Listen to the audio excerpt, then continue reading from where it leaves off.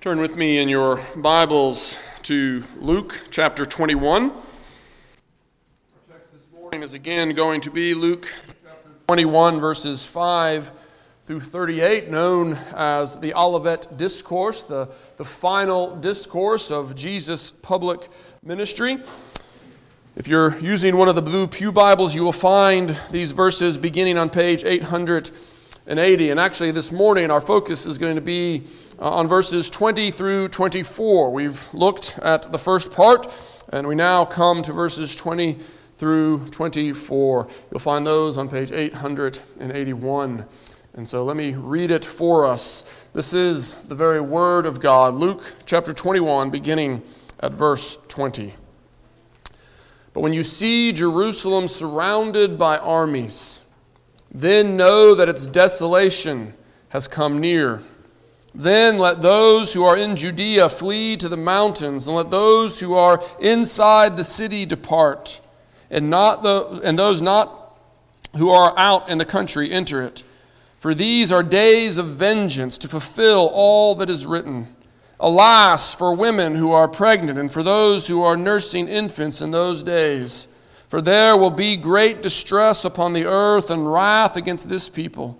They will fall by the edge of the sword and be led captive among the nations, and Jerusalem will be trampled underfoot by the Gentiles, until the times of the Gentiles are fulfilled. That is the reading of God's word. Let us pray and ask for his blessing upon the preaching of his word here this morning. Father God, we come before you this morning humbly asking that your Spirit would lead us into truth. Pray that he would be with me as I preach this text, that he would guard my mouth and cause my words to reflect his truth and to communicate it boldly and clearly. And I pray that you would give to each one here ears to hear and hearts to receive your truth, that we might be sanctified by it and equipped to bring forth its fruit to the praise of your glory.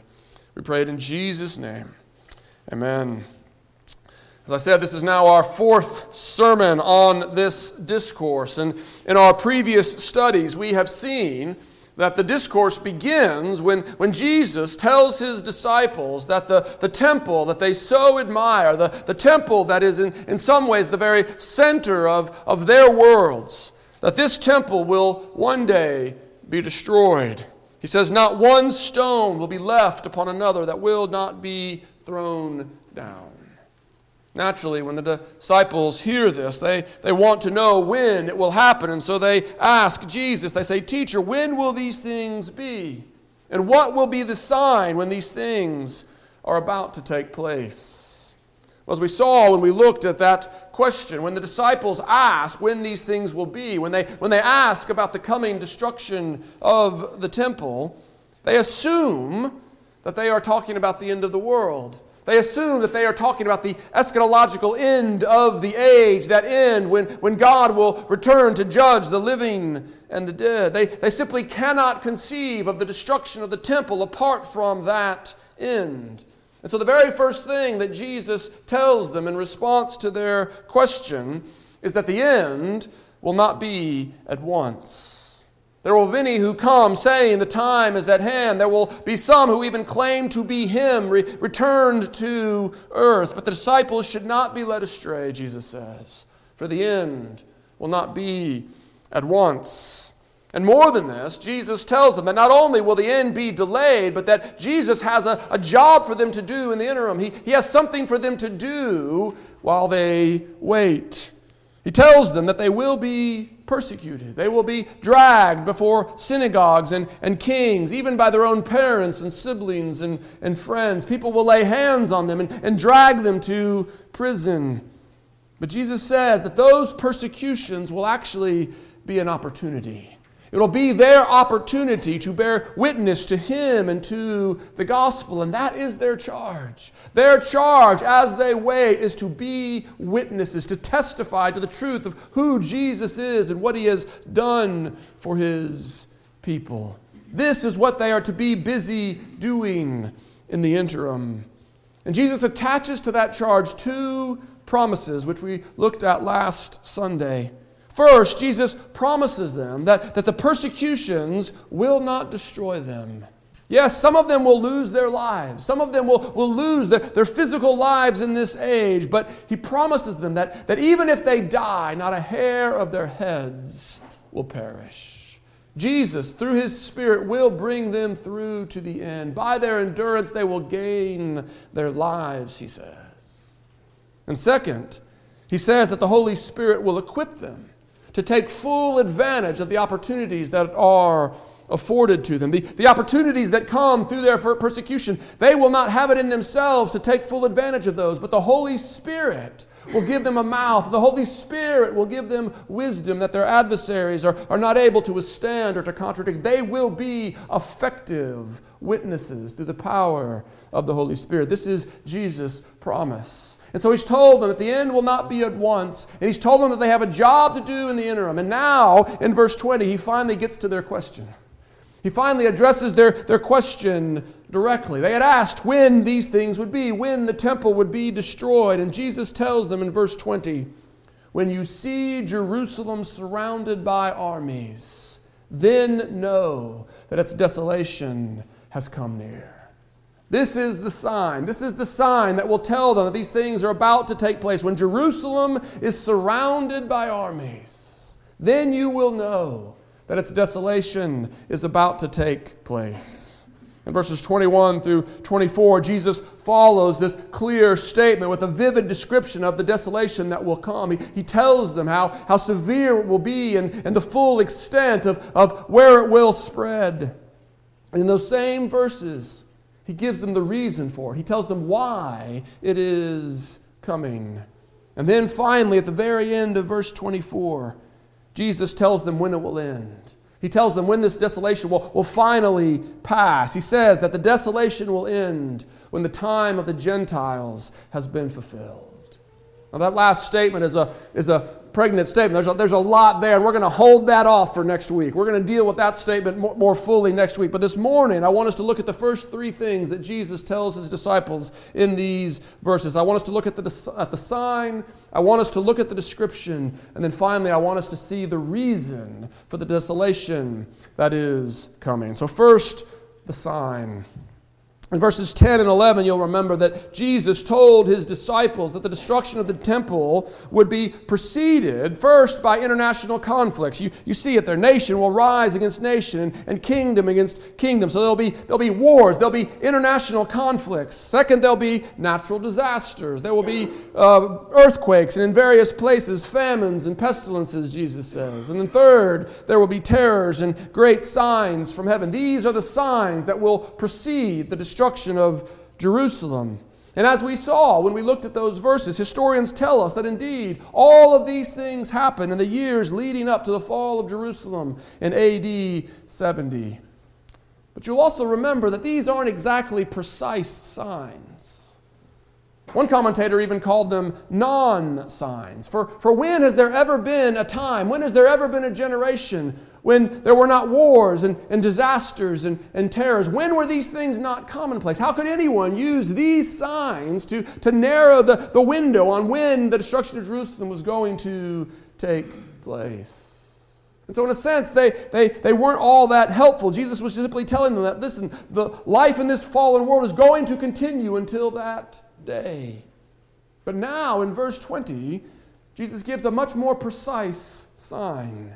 He says, when you see Jerusalem surrounded by armies, then you will know that its desolation has come near.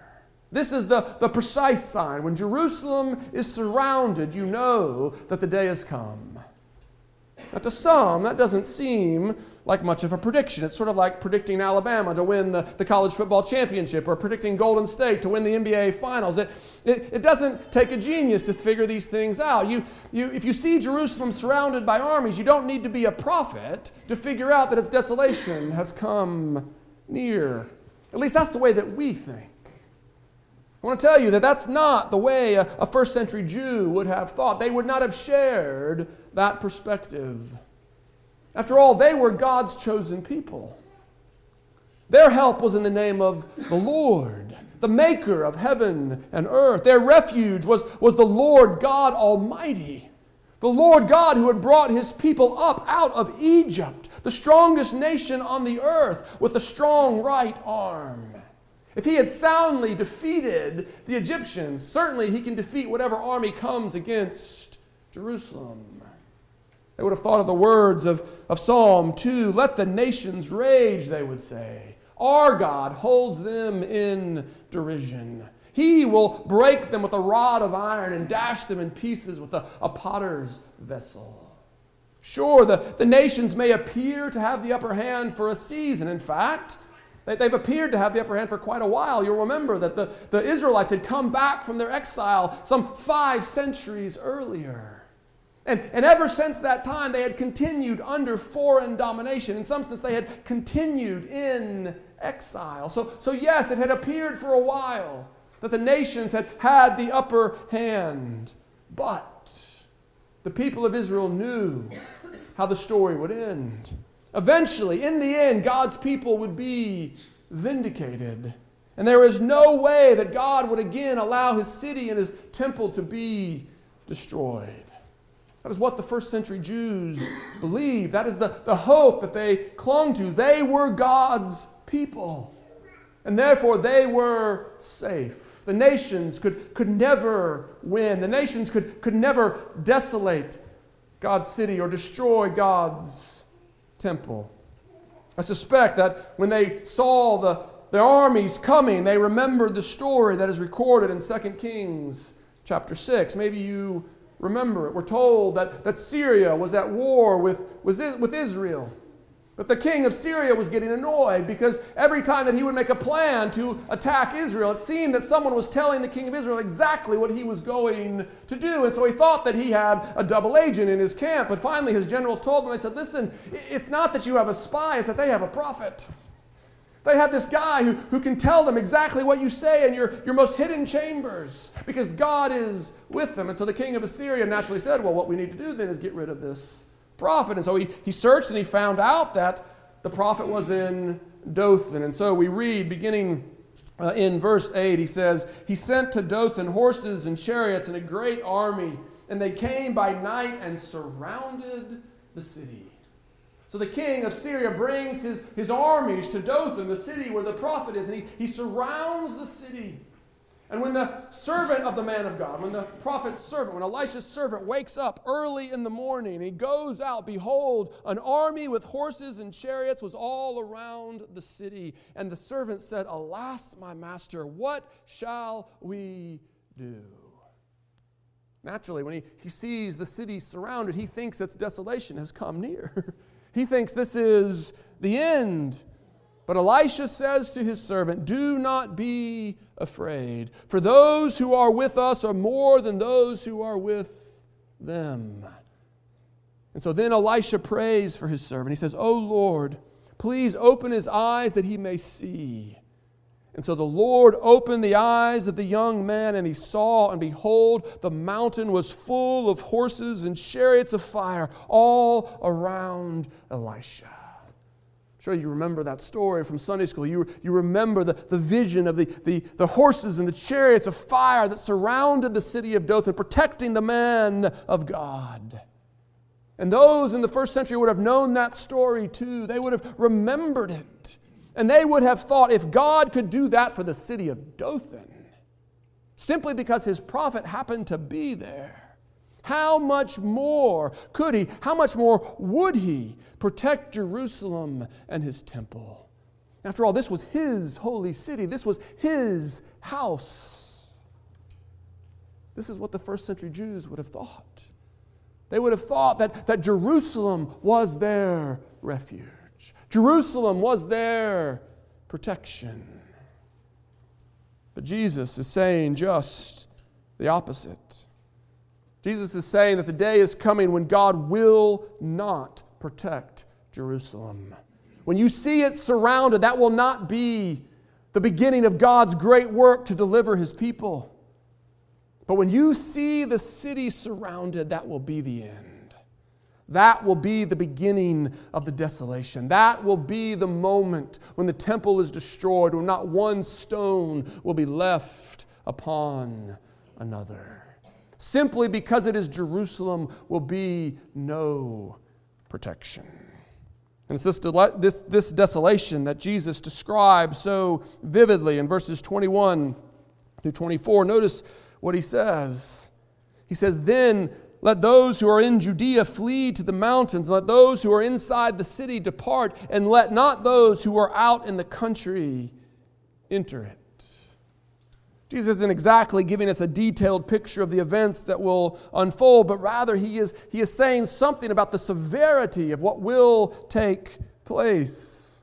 First, he tells us that the destruction of Jerusalem will have far-reaching effects. People throughout Judea, not just in Jerusalem proper, will need to flee.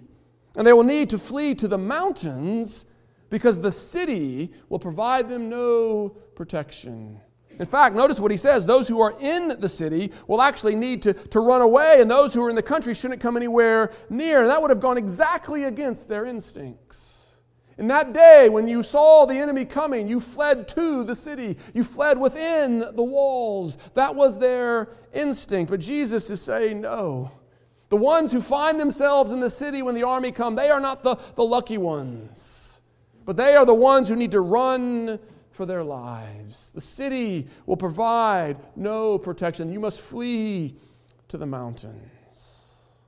Jesus is challenging their basic assumption, their basic assumption that God would preserve Israel, that God would keep Jerusalem, that God would protect His temple. Jesus is saying that in that day He will not. The city is going to fall. The walls will be breached. God will let it be desolated.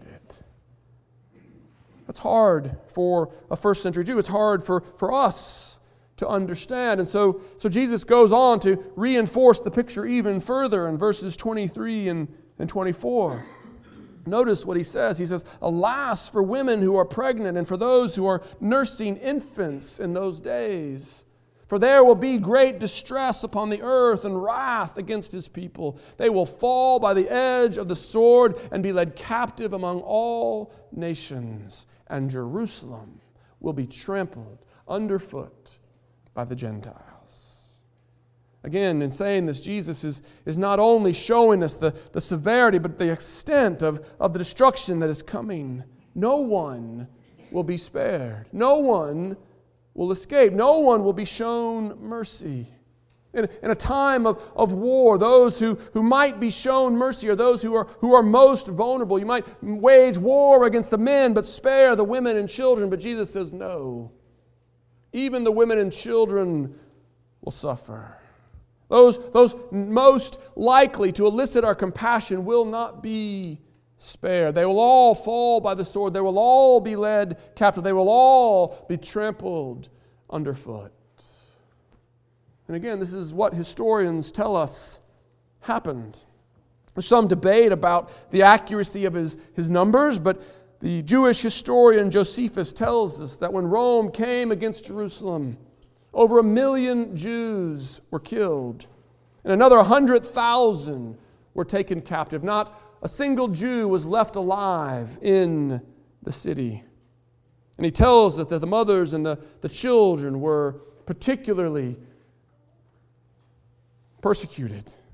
Many mothers had their children torn out of their arms to provide food for the starving masses. It's hard to imagine. It's a horror beyond our comprehension. And the question is, why?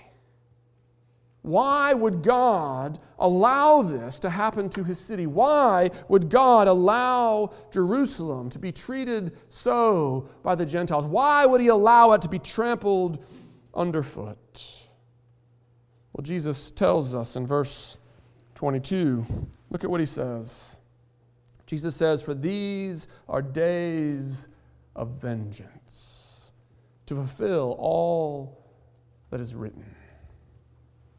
The reference to all that is written is clearly a reference to the Old Testament. This is a reference to Old Testament prophecy, the predictions made by the Old Testament prophets. And what did the prophets say? Time and again they warned the people of Israel. that if they would not repent and return to the Lord in faith and obedience, then judgment would come upon them. Then they would fall under God's wrath. We see it, for example, in some of the last words of the Old Testament. Hear what the prophet Malachi says. He says, "For behold, the day is coming, burning like an oven, when all of the arrogant and all of the evildoers will be stubble. The day that is coming shall set them ablaze, says the Lord of hosts, so that it will leave them neither root nor branch. But for you who fear my name, the Son of Righteousness will rise with healing in its wings. You shall go out leaping like calves from the stall, and you shall tread down the wicked, for they will be ashes under the soles of your feet on the day when I act, says the Lord of hosts." So the prophet Malachi is drawing a distinction. He's drawing a distinction between the arrogant, the evildoers, and those who fear the Lord. The one, he says, will be utterly destroyed. They will be trampled underfoot. They will be burned up like stubble. The other will be saved and healed. And Jesus is referring to this prophecy, and he is saying that it applies to Jerusalem. That the people of Jerusalem are going to be trampled underfoot, that they are going to be counted among the arrogant and the evildoers. But why? Why would the people of Jerusalem be counted among the wicked? Why would they be counted among the evildoers? They are God's people, after all. But of course, we've seen the answer to that in our study of Luke's Gospel, because what we've seen is that the people of Jerusalem, they have taken their stand against the Lord's anointed. As John tells us, Jesus has come to his own, and his own have not received him. He came calling them to repentance, and they shunned him, denying the need. They are, after all, God's people. God owes them. They are the ones who have earned his blessing. They have no need of a Savior. They are the healthy. They are the righteous. And so they have rejected Jesus Christ. They have rejected the Lord's anointed. With the people of Psalm 2, they have aligned themselves with the nations, shaking their fist in God's faith and saying, "We will not be ruled by your Messiah." Because they have rejected Jesus, and because they have denied their need of him, Jesus says that desolation will come upon Jerusalem. They did not know their day of visitation. They did not know that which would bring them peace. They did not know the one who came to bring them salvation. And so, having rejected their Savior, they must now suffer God's wrath. This is why Jesus calls the desolation that is coming an act of vengeance. We don't like that word.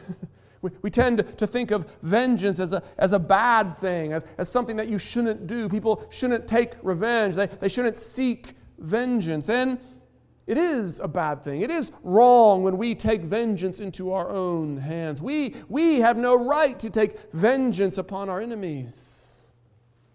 But remember, when God tells us that we are not to take vengeance on our enemies, he does not say that we are not to take vengeance because vengeance is in itself wrong.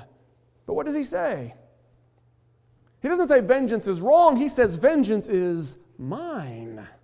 I will repay. I am the one who has with the right to judge. Vengeance is not wrong. Vengeance is simply paying back what is owed to the one who has done wrong. We have no right to take vengeance into our own hands. We are not the judge. But he is. And vengeance belongs to him, and he will take it. We serve a God who will judge evildoers. We serve a God who will punish the wicked. Think back to God as he reveals himself to Moses, as it's recorded for us in the book of Exodus. God reveals himself as a God who is merciful and gracious, slow to anger and abounding in steadfast love and faithfulness. But in the same breath, He reveals himself as a God who will by no means clear the guilty.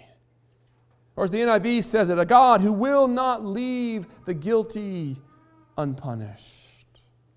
God will repay the wicked. He will repay evildoers according to their works. He will take vengeance.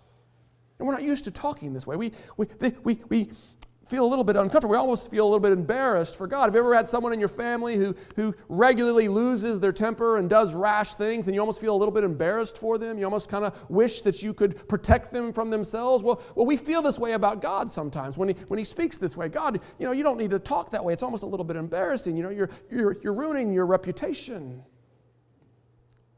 We need to understand God is not embarrassed. Through His prophets, He says again and again, I will not leave the guilty unpunished, even if the guilty are my chosen people, even if the guilty reside in Jerusalem. For I am a God who shows no partiality. I will repay each one according to his deeds, both Jew and Gentile. And He doesn't just speak this way in the Old Testament. It's there in the New Testament too. The Apostle Paul picks up this same theme in Romans chapter 2. He writes, God will render to each one according to his works. To those who by patience and well-doing seek for glory and honor and immortality, He will give eternal life. But for those who are self-seeking and who do not obey the truth but obey unrighteousness, for them there will be wrath and fury. And just in case you missed it, he says it again. He goes on immediately to say there will be tribulation and distress for every human being who does evil, the Jew first and also the Greek, but glory and honor and peace for everyone who does good, the Jew first and also the Greek. For God shows no partiality. This is who God reveals Himself to be. This is the God who is. This is the God who is a consuming fire. He is a God who cannot and will not tolerate sin. He is a God who cannot and will not leave the guilty unpunished. And so if you are guilty, and you are, for all have sinned and fall short of the glory of God, if you are guilty, you must die. You are under a sentence of death. The desolation that came upon Jerusalem is but a foreshadow of the judgment that awaits you at the end of the age. And we need to know this. We need to recognize this. There was a moment in Jesus' ministry where some came to Him and they said to Him, did you hear about the Galileans? The Galileans who Pilate slaughtered and mixed their blood with their own sacrifices. And Jesus asked them, He said, do you really think that they were worse than everyone else? Is that what you think? He said, do not think that, but rather you repent, or you likewise will perish. Their judgment was not a sign that they were worse. Their judgment was a foreshadow of the judgment that will come upon all. It's the judgment that waits all sinners. We are all under a sentence of death. And we must know this. Because it is this that makes the gospel good news. For the gospel of Jesus Christ says that He has died in your place. It's what we're about to celebrate at this table. His body was broken. His blood was shed for you. He died in your place as your substitute, the Savior of all who believe in Him. If you receive Him as Lord, then you will be united with Him in His death, so that you do not have to die on your own. You will die as your sin requires, but you will die in Him. And Paul says that if you die in Him, you will also be raised with Him. It's why John can say that whosoever believes in Him will not perish, but will have eternal life. But of course, the contrary is also true. If you reject Him, as the people of Jerusalem rejected Him, if you will not believe in Him, if you will not receive Him as Lord, then you will stand before Him on your own, and you will die your own death. That is the holy and righteous vengeance of God, the vengeance that was poured out on Jerusalem, the vengeance that awaits all people at the end of the age. And so we must ask ourselves, have we believed in Him? Have we received Him? Or with the people of Jerusalem, have we rejected Him? For being a part of His church, being in the South, being an American, none of these things is what reconciles us to God. God shows no partiality. He will judge all men.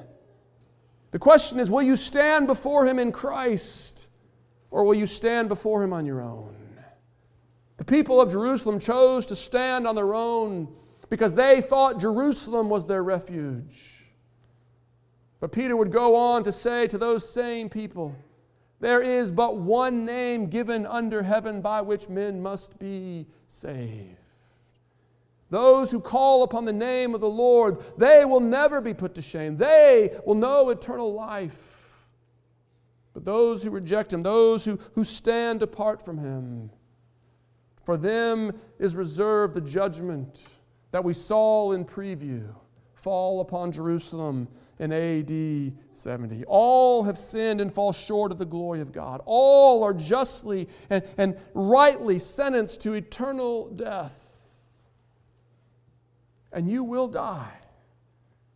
The question is, will you die in Christ, or will you die on your own?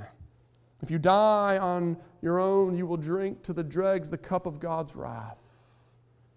But you can be spared that cup, because there is one who has already drunk it.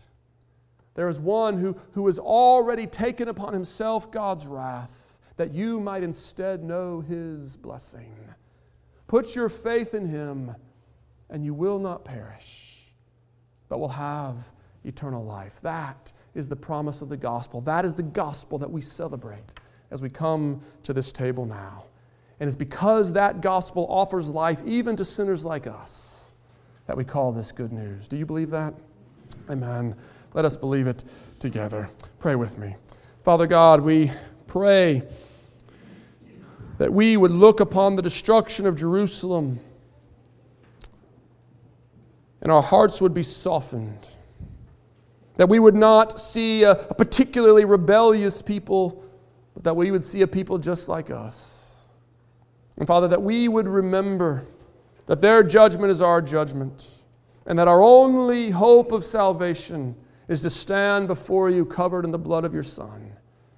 And so, Father God, now we come before You asking that You would give us hearts to believe and to receive Your Son as our Savior and Lord, that You would cover us with His blood, that You would justify us, that You would sanctify us, that You would equip us to live as His followers and as Your children, all to the praise of Your glory.